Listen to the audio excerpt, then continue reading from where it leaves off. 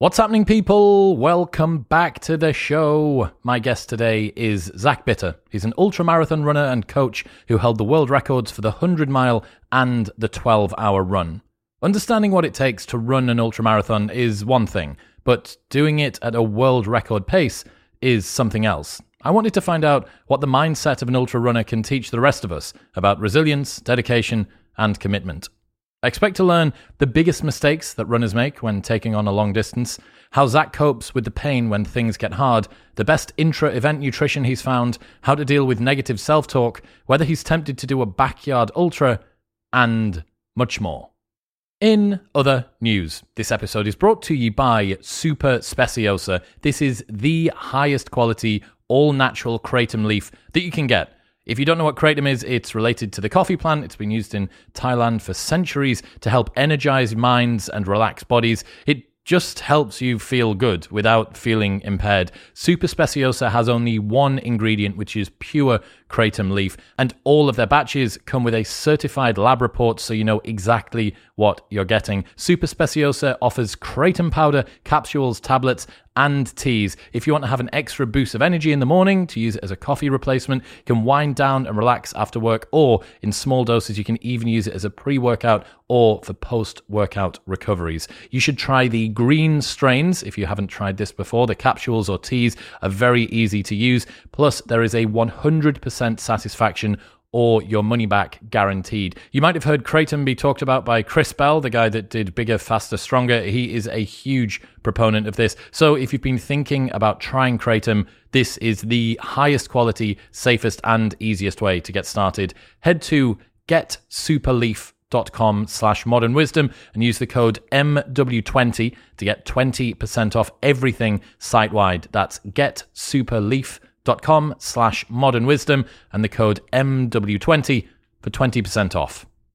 In other news, this episode is brought to you by Pure Sport CBD. If you are struggling to switch off and sleep on a nighttime, their Unwind blend is the perfect mix of sleep-inducing natural remedies, 1,500 milligrams of CBD alongside valerian root and chamomile and lavender and vitamin B complex. It's an essential group of vitamins that the body needs every day, which helps to reduce stress and enhance your mood. You will fall asleep more easily on an evening, you will get to sleep and stay asleep better throughout the night, and you will wake up feeling more rested and revitalized in the morning. They also have their Mushroom Mind and Body blend, which is a powerful, invigorating and stimulating blend of 6 mushrooms that seeks to enhance focus and aids in relieving stress and anxiety. It can improve your cognitive function through lion's mane, chaga, reishi, shiitake, cordyceps, and more. You don't have to do any of the work. Pure Sport has done the research. They've worked out what the optimal blend of product in the optimal dosage are, and you just take it. You just follow the dosage. They've got over 1,000 reviews on Trustpilot. It's an average of 4.8 stars, and every batch of products is double third-party tested by 2 separate companies to ensure that it is the highest quality that you can get. On top of that, they ship internationally, so no matter where you are, you can get the highest quality CBD direct to your door, and you can get a 20% discount off all full-priced items by going to bit.ly/cbdwisdom. That's bit.ly/cbdwisdom and the code MW20 at checkout. And in final news, this episode is brought to you by Athletic Greens. With so many stresses in life, it's difficult to maintain effective nutritional habits and give your body the nutrients it needs to thrive. Busy schedules, poor sleep, exercise, the environment, stress, or simply not eating enough of the right foods can leave us deficient in all key nutrients. This is where Athletic Greens can help. It's a life-changing nutritional habit. Their daily all-in-one superfood powder is your nutritional essential. It is by far the easiest and most delicious nutritional habit that you can add to your daily routine today to empower yourself toward better habits tomorrow. They have simplified the logistics of getting optimal nutrition on a daily basis by giving you one thing with all the best things. It is the best superfood greens powder that I've ever found. 75 vitamins, minerals, and whole food sourced ingredients. It's got a multivitamin, multi-mineral, pre and probiotic in there. It's got a green superfood blend, and they've updated the recipe 53 times over the last 10 years as new research has come in. It's lifestyle friendly no matter whether you eat keto, paleo, vegan, dairy-free, or gluten-free, and it contains less than 1 gram of sugar without compromising on taste. Also, you get a 60-day money-back guarantee, so you can buy it and try it for 59 days. If you don't like it, they will give you your money back. So head to athleticgreens.com/modernwisdom. You'll get a year's free supply of vitamin D, 5 free travel packs, free pots, shakers, plus that 60-day money-back guarantee. athleticgreens.com/modernwisdom. But now, please welcome Zach Bitter.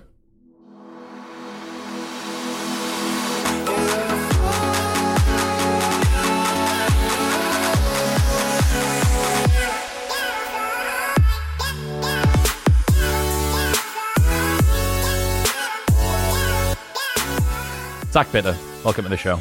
Hey, thanks for having me. How are you finding training now that you're in Austin? Has it got the requisite trails and running routes that you need?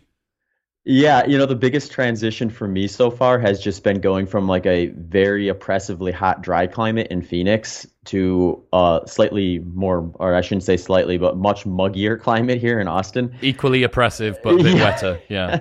Yeah, I grew up in the Midwest. I spent a couple decades in Wisconsin, actually, so I got sort of familiar with humid summers. So I have an idea of what's coming. And one of the reasons why my wife and I moved to Austin was because I ended up coming down here, I think 5 times last year, and she was already kind of interested in moving to Austin at some point. So we decided it was time to make it happen. So, but yeah, adjusting. I'm training for mostly flat stuff right now, so terrain isn't as big of an issue. It's just normalizing the temperatures more or less. We don't have a lot of elevation or mountains in Austin, or at least I haven't been to see any yet. I haven't been shown any of them.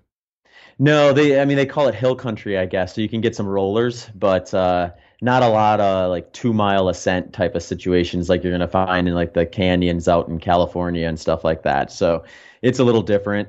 I kind of like it though. I like running controlled surfaces a little bit better. I like doing the trail stuff as well, but usually I'll use that as a way to kind of like break up kind of big buildups for more flatter races, and that just kind of keeps me excited about it, makes it not quite as monotonous, and I think just kind of gives you a little bit of an edge when you're kind of going back and forth a little bit. But I'm sure once the summers really pick up, we'll head up to Colorado for some training sessions up in the mountains if there's a race that's kind of targeting that type of terrain as well. What are you working towards right now? I'm actually preparing for an event that, as silly as it sounds, it's on an indoor track at the Olympic Training Facility in Milwaukee, Wisconsin, called the Pettit Center. And it's a little over 400-meter indoor track. They have a speed skating rink in there, so they keep it at like 60 degrees constant, which is kind of a nice control there from a weather standpoint. And I'm probably going to do 100 miles or distance traveled in 12 hours there, but I'm sort of keeping the door open to do 24 hours just in case. But that's in June, so everything I'm kind of doing from a training standpoint is kind of moving towards that. You must be in the thick of it then, if that's what, like, between 6 and 8 weeks away or something. This must be ramping up towards a pretty intense set of training weeks. Yeah, and when I do stuff that's kind of like 100 miles and further, I'm usually compartmentalizing the different intensities a little more than what a lot of folks would probably think of with an endurance plan. And the periodization is still there. It's just a little more structured so that I'm working on, say, like shorter intervals earlier in the plan, longer intervals, or what you call like a tempo run kind of in the middle, and then spending the last like 6 to 8 weeks working on kind of race specific pacing, which for longer races just tends to be slower versus most endurance races where race day is going to be kind of a more faster paced comparatively to what you're normally doing in training. So I think when you kind of stretch out the distance as far as 100 miles and beyond, you get into this kind of territory where you're really not going to cross a bunch of different intensities on race days. If you're doing things right, you're going to kind of dial in the right intensity and hold on for dear life, so to speak. And that just kind of puts you in a position, I think, to be a little more one-dimensional throughout the different phases of training. Do you still hold the 100-mile record? I have the American record for 100 miles in distance run in 12 miles, but I lost the world record to a guy named Alex Sorkin, who's just been on a tear. He actually now holds the world records for 24 hours, 12 hours, 100 miles, and 100 kilometers. So he's just been ripping it up, but it'll be fun to kind of take a swing at some of the times he's been putting up the last year. Do you know what the times are? Yeah, so he recently just broke the 100-kilometer world record, which was 6 hours and 5 minutes. So he's like sub 6-minute miling essentially for 62 and a half miles or 100 kilometers for that. His 100-mile PR is 10 hours and 51 minutes. And what was yours before? Mine was 11 hours and 19 minutes. So he took a good chunk off of that. Then he went 110 miles in 12 hours. So that's just distance. Or they do these weird things in ultra running where you see how far you can get in a specific time frame. So some popular ones are like 12 hours, 24 hours. And then when you get real crazy, you do like 48, 72, and sometimes even 6 days. So he's gone up to 24, which he did. I want to say that was maybe about 8 months ago. He ran 192 and a half miles in 24 hours. So he's been just kind of lighting the flat runnable ultra scene on fire recently. It's been kind of cool to see him take a big swing at that stuff. Is that indoors as well? His were all outside. So there was an event he did 2 of them at called the Centurion 100, where they have an outdoor track that is designed for kind of record chasing. They try to minimize the field size so you're not kind of spending too much time in lane 2 or 3 if it gets real crowded on the track. And he did the 24-hour run. I think it was like a short loop around a mile, maybe a little over a mile. And yeah, and I think the other, so he's actually run 100 miles now twice since I broke the world record. And you did once, he ran 11:14, and that's kind of was his first race. Then he did 192 and a half for 24 hours, went back and did another 100-mile, and that's when he went 10:51. And then just, I think, was it a week ago, he did the 100-kilometer world record. But yeah, it's been insane to watch. So a sub 6 minute mile. A sub 6 minute kilometer for mile for the 100-kilometer actually. Yes. So it's like, I think it's in the 550s for mile pace for that. And I think if my math is right in my head, it's like he's getting around like he's down into like sub 4 minute kilometer pace for some of that. Which is disgusting. It's insane. It's really cool to see the sport kind of grow, because like I got an ultra marathon running in 2010, and that was kind of at the precipice of like a big surge of popularity with the sport, and it's just kind of continued to get more popular over the last decade or so. And a lot of the growth was on kind of the trails and the mountainside of it. And it was kind of a draw away from the kind of more structured running that you see historically. But there's a pretty big history in kind of flat, runnable, control, short loop stuff, timed events and things like that. So as the sports continue to grow, we're seeing this side of it kind of grow as well. And he's certainly doing his fair share of putting a spotlight on some of this stuff. And the way that it works, because the 100-mile and the 12-hour time tend to be so tightly close together, you have a crack at the first one, and then if you feel like you've got a little bit more in the tank, you just keep on going and see what you've got, and then maybe even have a look at the 24 as well. Yeah, the latter is a little more rare, but there's only a few people who've been in a position to go under 12 for 100 and then continue on. But that seems to be the move. At one time I stopped at 100 miles in 2015. I ran 100 miles in about 11 hours and 40 minutes and was just like burning in fumes basically. So I stopped I always wonder about that one, how much of that one was just my mental exhaustion, which is the likely case there, versus just kind of physically running out of steam. But I think usually when you're in a position to be running a time that's under 12 hours, or in Alex's situation under 11 hours, the motivation to kind of keep going, since you've put yourself in that position, is there, and you tend to stick it out even if it's at a slower pace. 24 gets interesting because there's just so much more dynamics there in terms of what you need to do for that extra 12 hours. So I think it maybe looks appealing when you cross that 12-hour mark, but then as you kind of tick up to 16, 17, 18 hours, it gets a little more daunting to maybe wrap your head around that. So usually people are picking one or the other, or if they do pick both, usually only one of them goes well. Talk me through a controlled environment for hitting 100 miles. How many breaks are you taking through there? Are you trying to not stop and refuel as you move pretty much for the entire 12 hours? Yeah, as much as you can tolerate. Really, the only thing that should pull you off of a track in an event like that, if you're going for just your fastest potential time, is a bathroom break. So what I'll usually do is I'll have usually a couple people out there that are just kind of at a table with all my stuff. And as I'm coming around the loop, if I want something, I'll just say what I want, and then a couple minutes later they'll hand it to me. So all the like hydrating and fueling and things I'm going to be doing is going to be kind of on the fly, so to speak. And then it's just you hope for the best digestively and for bathroom breaks and things like that. My most efficient was I did 100 miles with I think between 60 to 90 seconds of total stoppage. Total stoppage. Yeah. 12 hours basically. Yep. Yeah. And then when I ran my fastest time, 11 hours and 19 minutes, that was, I think I stopped for a total of maybe three and a half minutes total on that one. Wow. And then because I've seen certain races where people they have to recover, they have to either do a little bit of sleep or some sort of soft tissue or just lift their legs up or whatever. Where's the line? If it's not 12 hours, is it 24? Is it 48?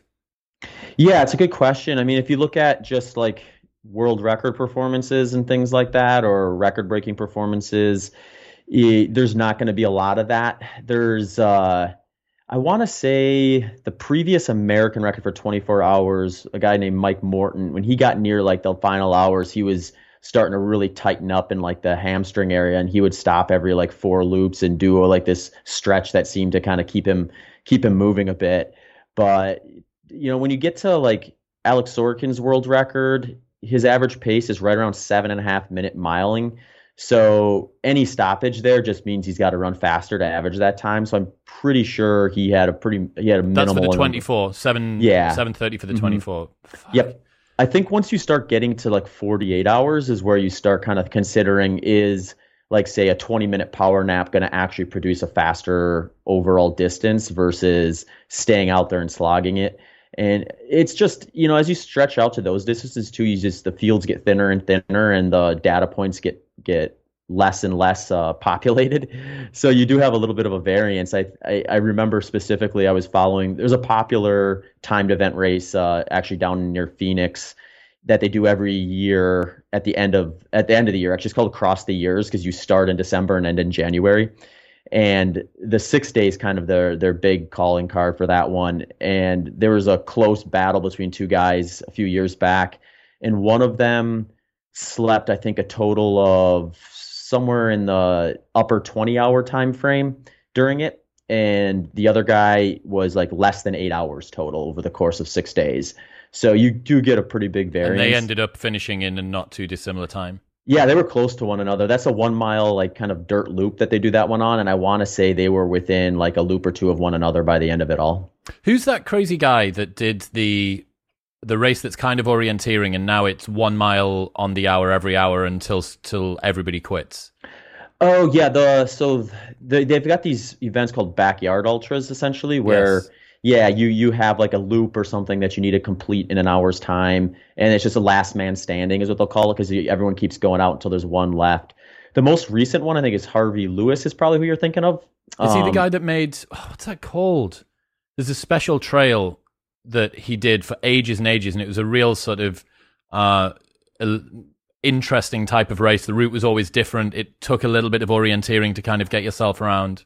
I think you're thinking of the Barclays Marathon. I am thinking of the Barclays Marathon. Yeah, that one's another interesting one where it's all like kind of a mystery. They say it's a 20-mile loop that you do 5 times, but in reality, they don't really know. It could be like much more than that. And it's like it's total bushwhacking, orienteering, and usually it's got. I think there's been 15 or 16. Hopefully, I'm not butchering this, but like 15 or 16 total finishes over the years.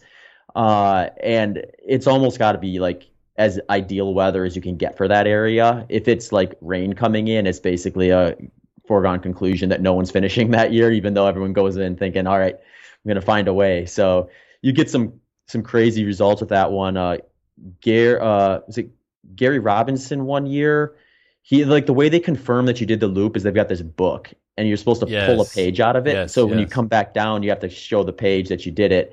And he came down, but he had all his pages, but he came down the wrong trail. So like he got turned around somewhere out there, ended up at the finish area, but had taken a different route. So he essentially disqualified himself on the 5th loop at the very end of the race. God. Yeah. Imagine like spending almost 60 hours out there in the rain. And through all that and finding out, oh, I made one mistake and that basically Oh, bottomed that everything out. hurts. That hurts so much. Are you tempted by doing a last man standing type race? I would for that. I like the concept or the idea of that where there's kind of this you're obviously in a battle with yourself, but there's like 100 different ways you can probably structure that time frame where with that hour in which you're trying to pace yourself around, and then you're also trying to kind of monitor the field and sense like how much does this person have left and how deep into the depths of sleep deprivation and fatigue am I gonna have to go before someone else breaks. So I think I'll probably do some of those eventually. The interesting thing I think is you sort of get these hyper long ultra marathons where age is definitely still a factor, but it's just pushed way back. So you can be a fair bit older. And then you have like some of the racing that I've done more historically, I could call like single day ultra marathon stuff, where I do think there's probably a earlier point where like, all right, now I'm likely not physically going to be able to produce the same times I was before, but you still have this door open for some of those like multi-day type stuff. So part of me is kind of holding off a little bit on that so that I don't spend my youth, so to speak, in things that I can wait for and maximize the shorter distance ultras while I still kind of have a little bit of pop in my legs. How old are you? 36. Okay, cool. And are you kind of looking at the precipice over the next, whatever, 5 to 10 years of the single day ultras maybe being a little bit difficult to keep up with? Does that start to look a little bit more like a sprint when you're 45 or 46 instead of 36? For sure. And I think it's actually in my mind that this is something that I probably had to relearn or reevaluate in my mind. Is I've thought that as the sport kind of evolved, we did see kind of like a push of younger folks coming into it, where historically it was kind of you went through a full like sort of like career, if you want to call it that, or at least like personal like project of seeing how fast you could run like the 5K, the 10K, the half marathon, the marathon, and then you'd sort of age out, and then maybe if you still had some fire in you, you would decide to do an ultra marathon. So you'd see a lot of the winners would be kind of a little bit older than your average athlete would be. We started seeing that get a little younger as the sport grew, but then recently we've seen the men's and women's 100 miles, 24 hours, 12 hours all go down to 40-year-olds. So now I'm thinking to myself, well, maybe I got more time left on the single day stuff than I originally thought. So it is an interesting kind of a thought experiment to run through your mind. But I think the 24 hours is going to be something I'll spend a fair bit of time training for and preparing for in the future. And then I don't know how much of the word on the street from the very experienced multi-day folks is that the 4 to 8 hours is the most brutal one, because that's the one where you could, in theory, probably not sleep at all. Whereas once you get up to like 72 plus hours, you're probably going to have at least some breaks in there. And it's just a lot to wrap your head around, I think, from the mental side, to be going into a 40-hour race and thinking like I'm going to push through 2 sleepless nights and try to stay consistent and on target for what I'm going for. And that one sounds a little daunting. So perhaps I'll skip that and just do some last man standing stuff. Do you have you got any concerns long term about your health? Obviously, I've heard rumors or whatever, seen things online about free radicals from these people that do tons and tons of endurance events, like absolute longevity. Is that something that you consider?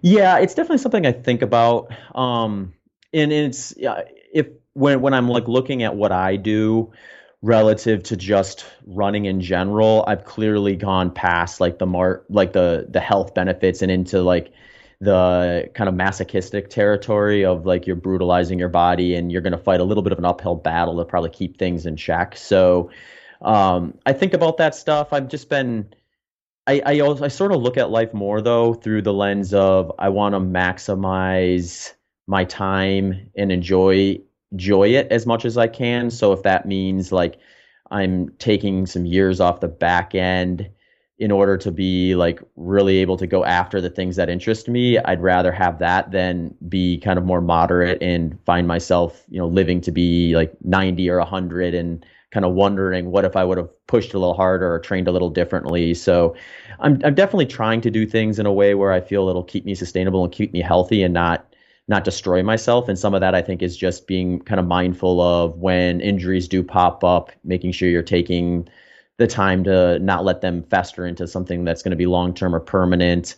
I think paying attention to nutrition and things like that, so that you don't end up in a situation where you're constantly depleting yourself and running yourself into the ground and premature aging and things like that.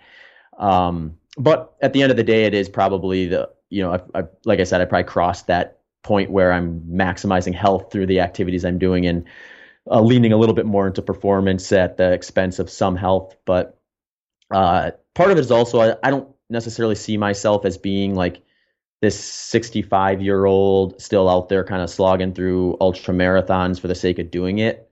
My suspicion is that when I get to a point where I'm no longer competitive, I'll probably focus my energies on some sort of other physical type of thing and maybe lean a little more into some strength type stuff and hopefully preserve some lean muscle mass as I age. Yeah, man. It is interesting thinking about the people at the peak of their sport. You have the 100-mile record for a chunk of time, and then you're going to go for it again this year. Talking about life balance and offsetting longevity and considerations about that, all of those things are just mitigating performance, basically. All of those things are just going to get in the way, even if it's ever so slightly. Like, whatever it is that you decide that you're not going to do with regards to your training or your nutrition or your whatever, it's not going to be to the benefit of your performance. So if you are going all out to try and be the best in the world, which you are, it's interesting, right? Because the role model that we have, that we see in people that give absolutely everything that they have, most people who aren't at the peak of that sport, because there's only, a handful that are, take that strategy as the one that they should use in their daily life. And I think that you need to look at, okay, what are the things that they are doing that I can bring into my own life whilst taking into account the fact that this isn't my calling, right? I'm not trying to get a world record. I'm not going for this. This isn't my source of income, my desire for legacy, my highest calling in life.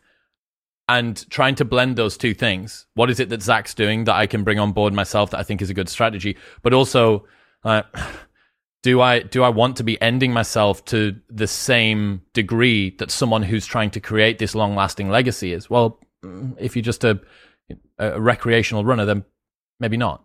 Mm-hmm. Yeah, it's a really good point because I think it's funny. I think actually, because I coach people from like beginners who barely ran at all in their entire life to people who've been running their entire life and are, chasing like an age group record or something like that.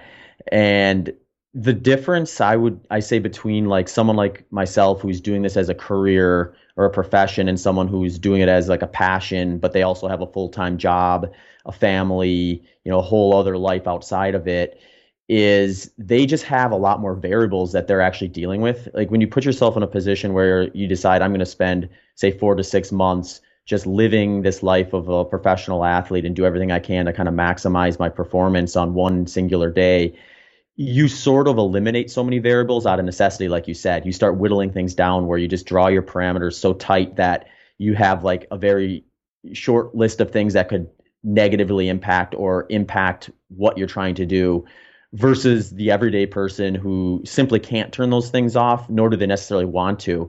And where I find that interesting is a lot of times we'll take things like studies and research on kind of training methodology or nutrition and things like that. And we'll be looking at like the elites, the tip of the spear.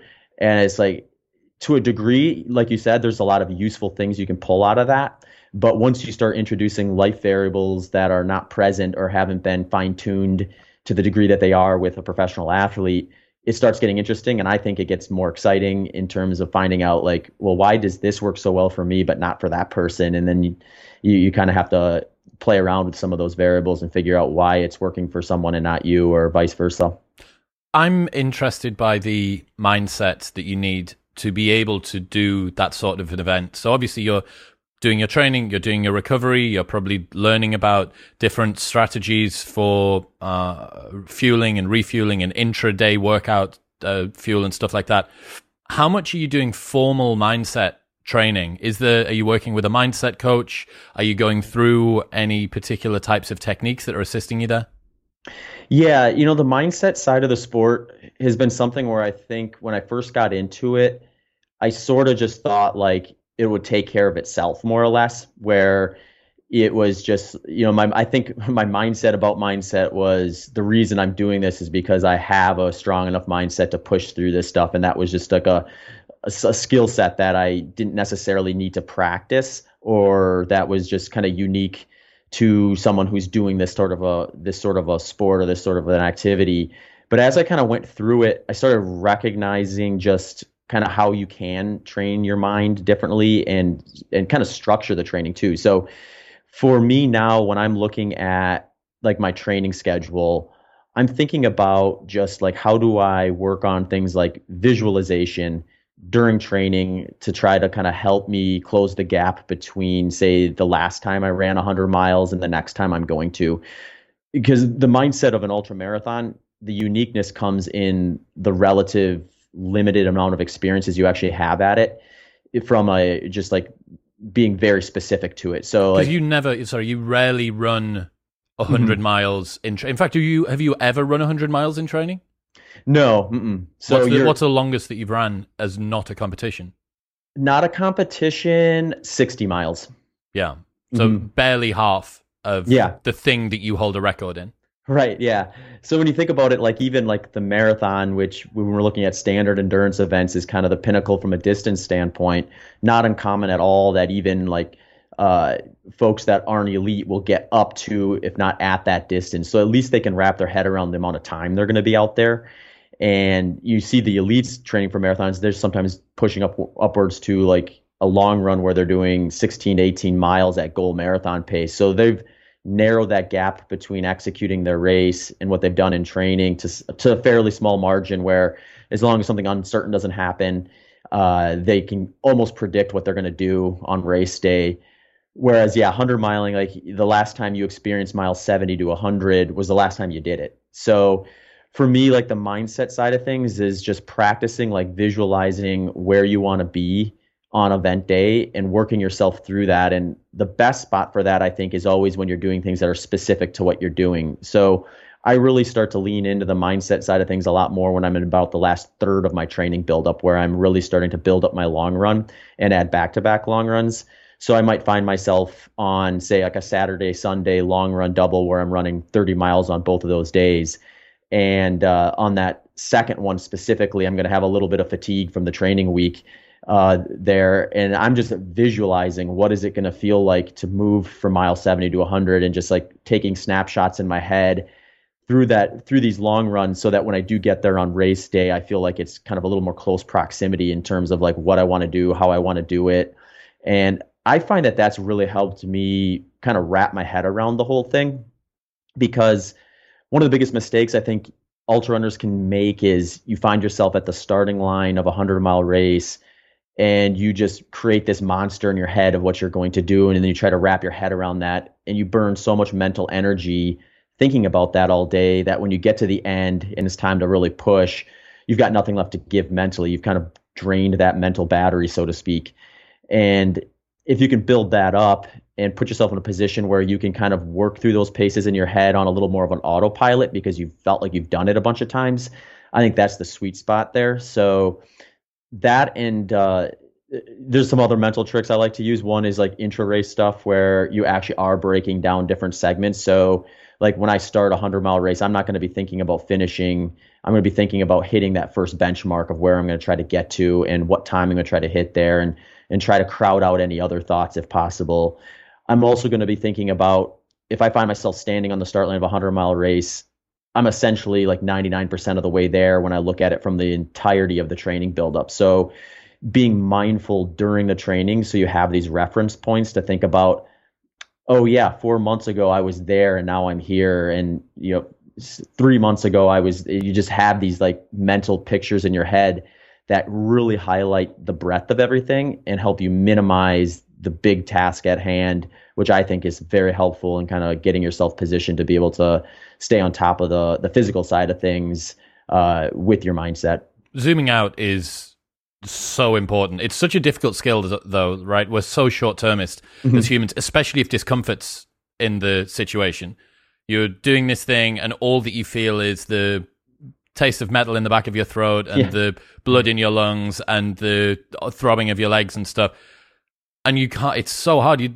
totally right. If you've been preparing for, 3 to 6 months to go and do any sort of a race, and you're partway through the race, like it's 99 point something of the way there, of all of the time that you've spent researching and looking at kit and hydrating and diet and going on practice runs and thinking about how the race is, all of that. And it's just the end. It's the final stage of the Tour de France that's basically like a trophy lap, right? Mm-hmm. It's kind of just I can't remember what they call it. The peloton just comes in and it's symbolic, right? It's not actually part of the race so much. And it's precisely the same as that. But except for the fact that if you get yourself in the wrong headspace, you probably can talk yourself into this being this huge, big problem that you need to overcome. And then you're going to be stressed, and you know that that's not going to be good for your performance. And because you know it's not good for your performance, you're thinking about the fact that the thing you're thinking isn't going to be good for your performance, and it makes it worse and makes it worse. It spirals. Yeah. Yep. Yeah. It's funny too, because I think, and this maybe goes back to a little bit to one of the questions you asked before. It's like, for me, I think, when I don't belong on a starting line of an ultra marathon any longer is when I get to a point where the process of preparing for it is no longer enjoyable or no longer fulfilling. Because when you look at the race as kind of like more of a celebration of all the work you did to get there, then it becomes just kind of part of it versus the end all be all. And when people ask me like why I run ultra marathons, or if they ask like what they should do for running an endurance race, I think digging into that is got to be square one. It's like, well, what do you actually want to be doing on the day to day? What kind of fulfillment are you going to draw from this? Because if putting in the training is like pulling teeth, then it's not going to be something that you're going to find enjoyment from, even with a good race result long term. So at that point, it's probably more about finding another activity that gets your body moving that you do enjoy doing on a day-to-day basis, where the training becomes such an enjoyable part of your lifestyle that even if you have a bad race, you don't look back at it and think, well, I just wasted that last half year or third of a year. It's hard to compete with somebody who's having fun. Really difficult to compete with someone who's having fun, right? Like, it's a competitive advantage to do the thing that to you feels like play and to everybody else looks like work. That's one of the things. Everybody likes the idea of the end result separate from the process that gets you there. Everyone likes the idea of being a rock star up on stage. Nobody likes the idea of 5 to 10 years during your teenage years playing sequences on the guitar over and over and over again, or like obsessing over the way that your voice sounds, or going for vocal coaching 3 times a week for a decade or something, right? The same thing goes for podcasting. Lots and lots of people like the idea of doing a podcast. We go, okay, you're going to have to research the absolute best people in a field within the space of a couple of days. They're going to have had their entire life to learn about this. You've got a couple of days to do it. And then as soon as you've done that, you have somebody else waiting in the wings, like an endless conveyor belt that's just constantly coming around. Like, do you like learning about stuff at a predefined cadence, like running on a treadmill? Because if you don't, that is what being a podcaster is. Right? Like, what being a podcaster is consistently learning about lots and lots of different things and then managing to try and coax that out of the expert that you're speaking to. And if you don't like the sound of that, then podcasting isn't for you. I know that you like the idea of that, the same as you like the idea of being a rock star, or you like the idea of being an endurance runner. But if you don't want to go and do lots of training and get to sleep and miss out on social events and stop drinking and do all of that stuff, the same as learning how to play the guitar, the same as reading the books or doing the research and practicing on your diction and your conversation craft, the end result is moot because the journey to get there isn't something you're prepared to go through. Yeah, I remember before I kind of changed career paths and focused more on coaching and racing and stuff, I was a school teacher, and I'd have students who would, they generally wanted to be doing something other than being in school, and some of it's not their fault, but the stuff they'd want to do a lot of times were what most kids and teenagers want to do, like I want to go skateboarding, I want to play guitar like you mentioned and things like that. And eventually it would get to a point where you're just like, well, like, what's your long-term plan with this particular thing? And like, well, I want to be a professional at it. And if you want to be a professional at it, it's like you have to look at those examples like you described. And I would always share with them Zakk Wylde, the lead vocal and guitarist for Black Label Society, who when he was in high school, would play guitar, I think something like 8 to 10 hours a day, and would just be like super groggy during school because he was up all night basically playing guitar. But by the time he graduated high school, he was so good. He had, guys like Ozzy Osbourne looking at him. And it's like, that's what you kind of got to do if you really want to be that guy standing on stage and, playing lead guitar for Ozzy Osbourne or something like that. And obviously there's other off ramps to success within those things that don't include being the best of the best. But these are things you probably want to think about as you're deciding, is this something that I really want to spend my time and energy on versus the endless list of other things that are out there? Yeah, and I think it's a good idea to have a couple of pursuits that you decide to try and be very, very good at. I think that makes a lot of sense. But you can't do that for everything. And trying to do that for everything is going to mean that the few things that you should be really focused on, that you could perhaps become the best in your county, city, country, world at, they're going to be diluted down by the fact that you're trying to spin a ton of different plates. But I don't think that it's a bad idea to recreationally have something that you want to do, or to challenge yourself even once. To say, look, I really, really feel like it would be very meaningful to me if I could run 100 miles. I don't think that I can do it, and yet it's going to be this transformational experience. It's going to be interesting, and I'm going to learn a lot about it, and I'm going to do that. Like, that's a very different mindset than I'm going to try and live the life of a professional runner because I want to try and become the best in the world. And, that can maybe even facilitate or improve the thing that you have decided to be really, really good at, whether that's running a business or being a parent or, being a creator or whatever it is that you want to do. I do think that you can facilitate that with stuff from outside of it. But this is the core concept of Greg McKeown's essentialism, where he says, look, there's maybe between 1 and 3 highest points of contribution that you have to the world. Everything else gets in the way. Like, the ultimate productivity system, as far as I can see, is getting ruthlessly clear about what you want and then culling everything else that doesn't contribute to it. Now, running 100 miles might actually contribute to you being a really good businessman because it may teach you to overcome difficulty and to lean into discomfort and all that sort of stuff, right? But again, like, if starting up knitting or something isn't facilitating the thing that you're supposed to do, it's taking away from it, maybe that's something that you need to question. And the same thing goes for whatever other pursuit you try and introduce into your life. Mm-hmm.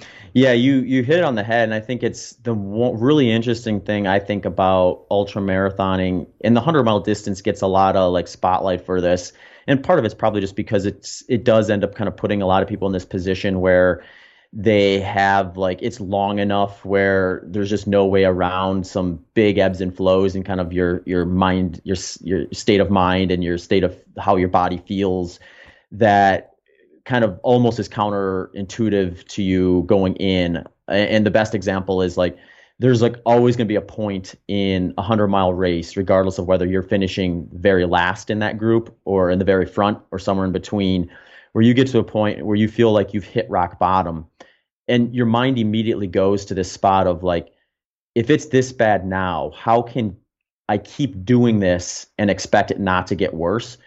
And if you let that continue to happen, like your mind to keep going down that path, you're going to drop out. But if you kind of like hunker down, focus on a short-term goal and get through that, it's amazing. Like, you might have like this scenario where 5 miles later, you feel better than you did all day long. And you're left there almost laughing at yourself, thinking like, how did I continue the activity that got me to feel that miserable? And the continuation of that activity actually now makes me feeling better than I've ever felt before in my life. And you have all these experiences balled up into essentially one day. And it's just like you can almost live like a lifetime worth of emotions in one day. And the perspective you get from that is, like you said, it bleeds into everything. Because then let's say you are really focused on a business that you started, and the 100-mile thing is just like a side hobby that you're doing for fulfillment or for whatever reason. And now you're at a point in your business where you hit a very difficult obstacle, and it's like what do you do? And you think back to that experience you had running that 100-mile race and pushing through that, and you kind of leverage the same mindset. You leverage the same like visualization tactics, the same attitude and everything, and then you end up breaking through that, and you have a similar experience of, oh, now I hit a new height with my business. We've took this to another stage, or another benchmark is met and things like that. And then you laugh at yourself for thinking that you weren't able to do it like earlier on, and it's just a really kind of rewarding experience, I think. Can you try and explain the typical emotions over 100 miles from start until finish for those of us that don't intend on running it? Sure, yeah.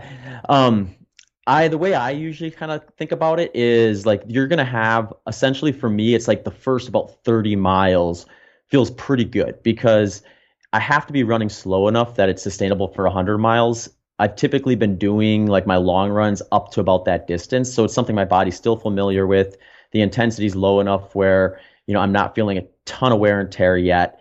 And getting to that feels almost like a snap of the fingers. Like I get to 30 miles and I like look back, like, wow, it feels like I just started.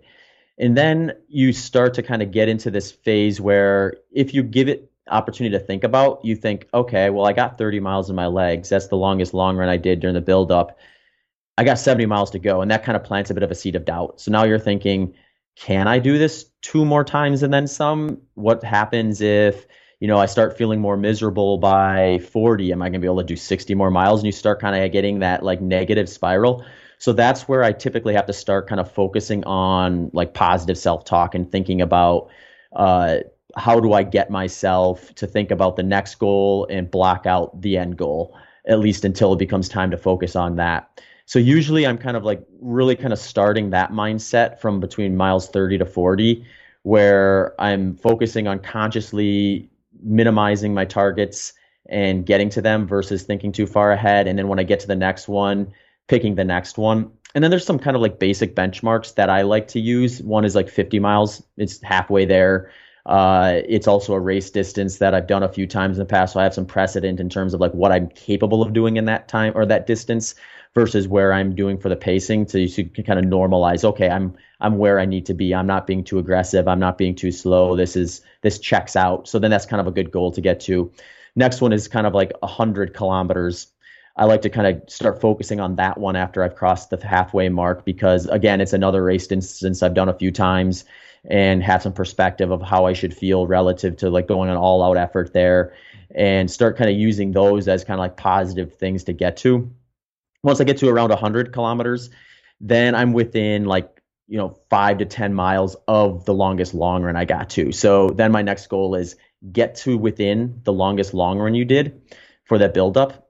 And then you just have one more long run too. So when I can get to that spot, if I've taken care of myself properly that day and I'm in a good like headspace, then I can almost forget about doing 100 miles and start thinking about, I just got one more long run, which is going to be, something I've done 6 to 8 times at least going into this race. And that just becomes something I can easily wrap my head around comparatively.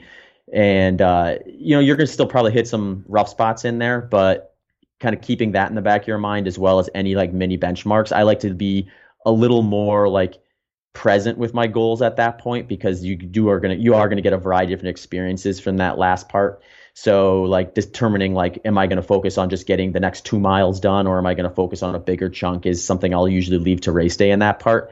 But I'll definitely be leaning on kind of that mindset stuff I talked about before with the long run development where I'm thinking about like the various stages in there and like what I need to do when I have a negative self thought kind of come in. And the part that makes it really interesting is there's always a race that you do where you kind of push past some discomfort or a mental block that you hadn't done before. And you have this realization of like, you start second guessing your mental strength or your willpower in previous ones because now you kind of redefined what you're capable of and you start wondering, was it my mind that limited me before that didn't get me there, or was I actually just not physically able to do this yet at that point? And I think in most cases, it's the mental side of things. And that can be both fulfilling and a little depressing depending on how you process it. So I think you have to be kind of careful, especially post-race then too, is going through the mindset of like, if you achieve something you never have before, not to kind of be hard on yourself for prior attempts. And stuff like for that. Having never done it before. Dude, that's such an interesting thought pattern. I'm really glad you brought it up. The fact that a success in one moment can highlight your failures previously, and you can almost tarnish the thing that you're really proud of in the moment by using that as a retrospective benchmark to gauge all of the things all the times when you didn't do that previously. It's so interesting. And I think there's also like something I've thought about before and said is just like, there's really no such thing as a perfect 100 miler. because it's just too long. There's going to be a mistake or something happens that you didn't anticipate, or if you did anticipate it, you were hoping it for it not to happen, and then it does. And it's a little like nebulous as to how that impacts your final time. But when you walk away from the event itself, if you really review everything, you can find a few places where it's like, well, if I had done that a little differently, I maybe save myself a minute or two. So there's almost this endless target of like what you're capable of. So I think there is, and perhaps this is me coping, but like perhaps there is like some value in just acknowledging that when you're doing something as long as 100 miles, there's really no way that every piece to that puzzle fits absolutely perfectly, and there is no uncertainty throughout it. So you, at a certain point, you have to say, hey, I minimized the number of mistakes and I responded to the uncertainty as best I could, and that's what produced perfection for what I can expect out of this type of a project. How much discomfort do you go through? Because, for me, somebody who, if I had to run 5 miles, that would be pretty ugly to me. Even with all of the training and even with all of the preparation, pain and discomfort, how much does that play into 100 miles as a limiting factor? Yeah, I think the interesting thing, because I always try to compare this to like earlier in my life, because when I got into running, I was doing more standard distance stuff like 5Ks, 10Ks. And it's really interesting to me because with those type of endurance events, there's like a sharper pain that you have to kind of white knuckle through for however long it takes you, 15 minutes, 30 minutes, whatever it happens to be. And that's just like a different type of discomfort. It's like a really sharp, acute discomfort versus in ultra running, it's like nothing really, unless you really get hurt by like falling or something like that, I guess, like nothing really hurts like super sharp where you feel like it's like a stabbing pain.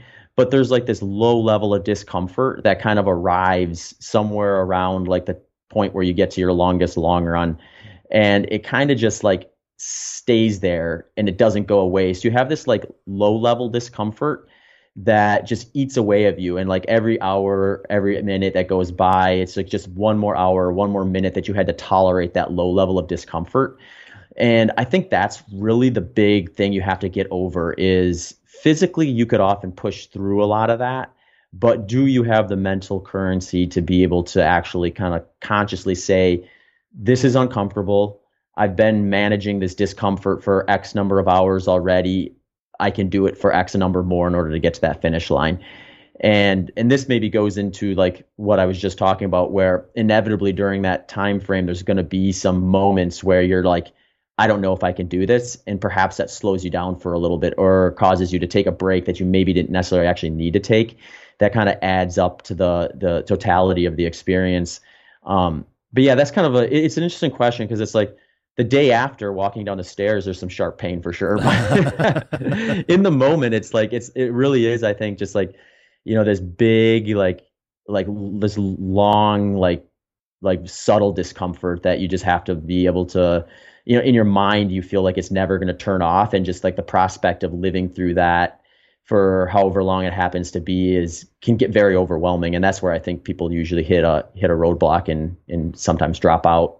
I think you're right by making the comparison between shorter runs that do have a more acute, sharp pain to them, because that's what most people have done. Most people don't have a 12-hour or a 24-hour event of consistent but prepared low-level discomfort that slowly gets worse over time. So what I'm doing is I'm extrapolating out like running cross-country when I was in school or something. I'm thinking, God, how hard was that? Oh, God, imagine if that was what it was like. Or doing a Fran in CrossFit. You go, it's a 7-minute workout. It's not that bad. Did you see that the rowing erg, the C2 rowing erg 5K record just got broken this week? No. Homeboy held a 1:53 for 5 kilometers. Man. A 1:53 1K split. That's just straight up disgusting. Yeah, he was probably a puddle on the floor after that. he looked pretty happy in the photo. But yeah, just wild. And that's the sort of thing, especially if you've ever seen the 2K record, which I think is kind of like the gold standard for the erg. you look at those guys, and that is, that's all out effort. There is tiny little bit of pacing, I suppose, within the first half, and then after that, they're just stamping on the face of whoever it is that they hate the most in the world, for 3 minutes straight. And I understand what you mean. I understand the distinction between that real sharp, in the moment, vision has condensed in, and all the rest of it.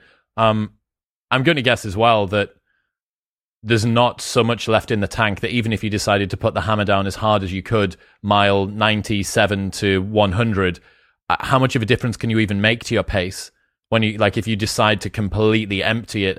Is there some limitations in there with regards to fatigue and nutrition and hydration and stuff like that?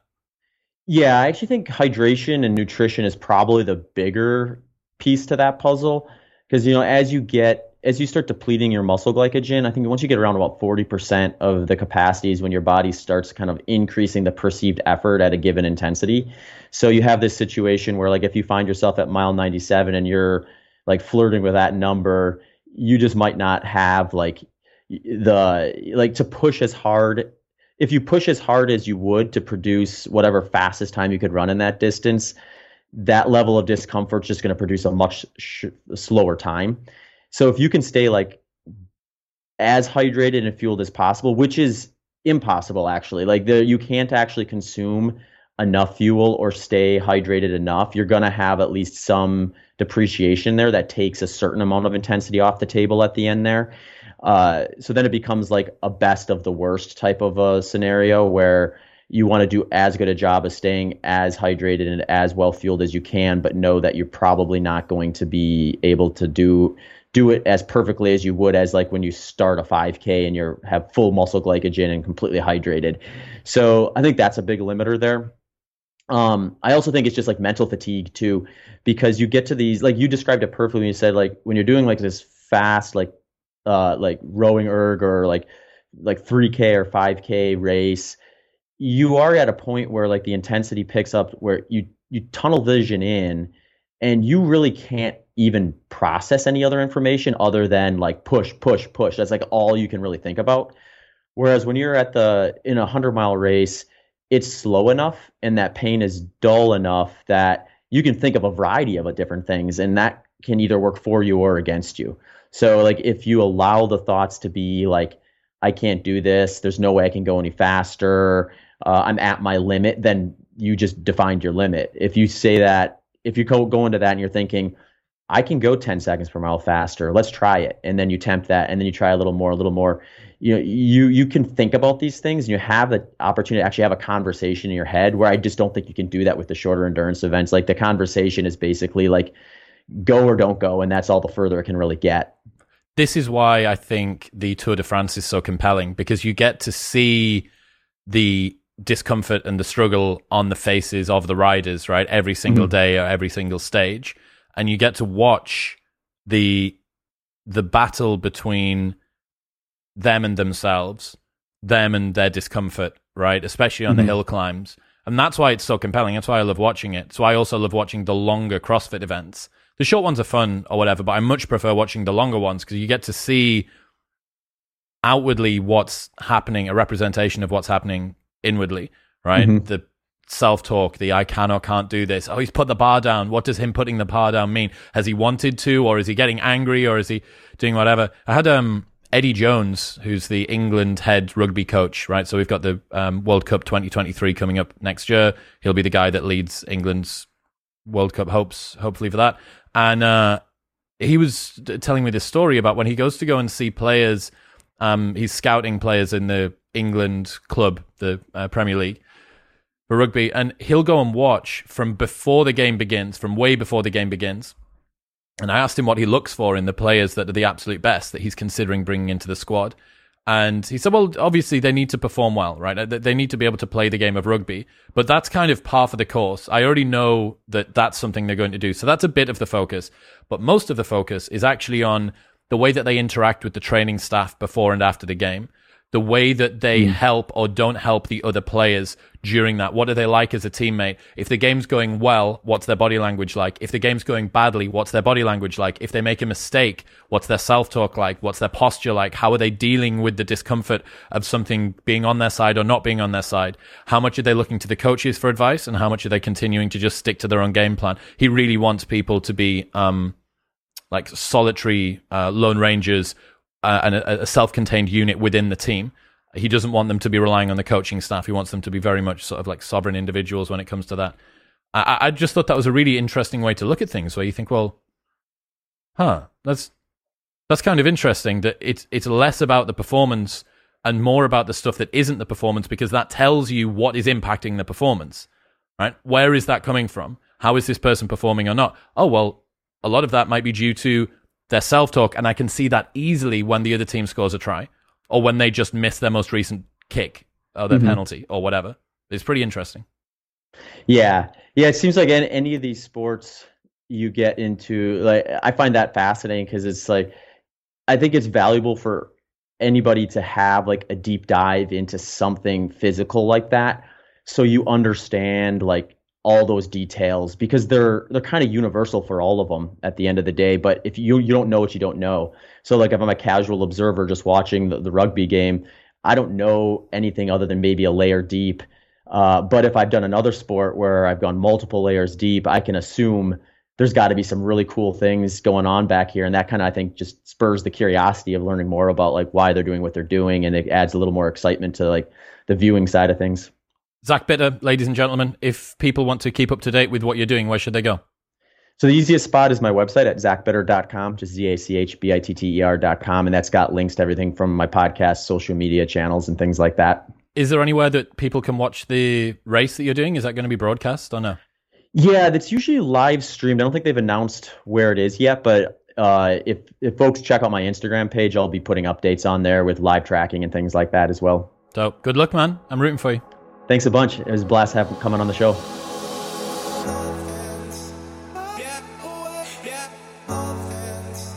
Thank you very much for tuning in. Don't forget that if you're listening, you should also have got a copy of the Modern Wisdom reading list. You can get it for free by going to chriswillx.com/books. It's 100 books that you should read before you die. You can get it right now, chriswillx.com/books. You can also get a 20% discount on the best quality kratom from Super Speciosa by going to getsuperleaf.com/modernwisdom and the code MW20 at checkout. You can get a 20% discount on the highest quality CBD products from Pure Sport at bit.ly/CBDwisdom and the code MW20 at checkout. And you can get a 60-day money-back guarantee, 5 free travel packs, free pots, shakers, and more from Athletic Greens by going to athleticgreens.com/modernwisdom. I'll see you next time.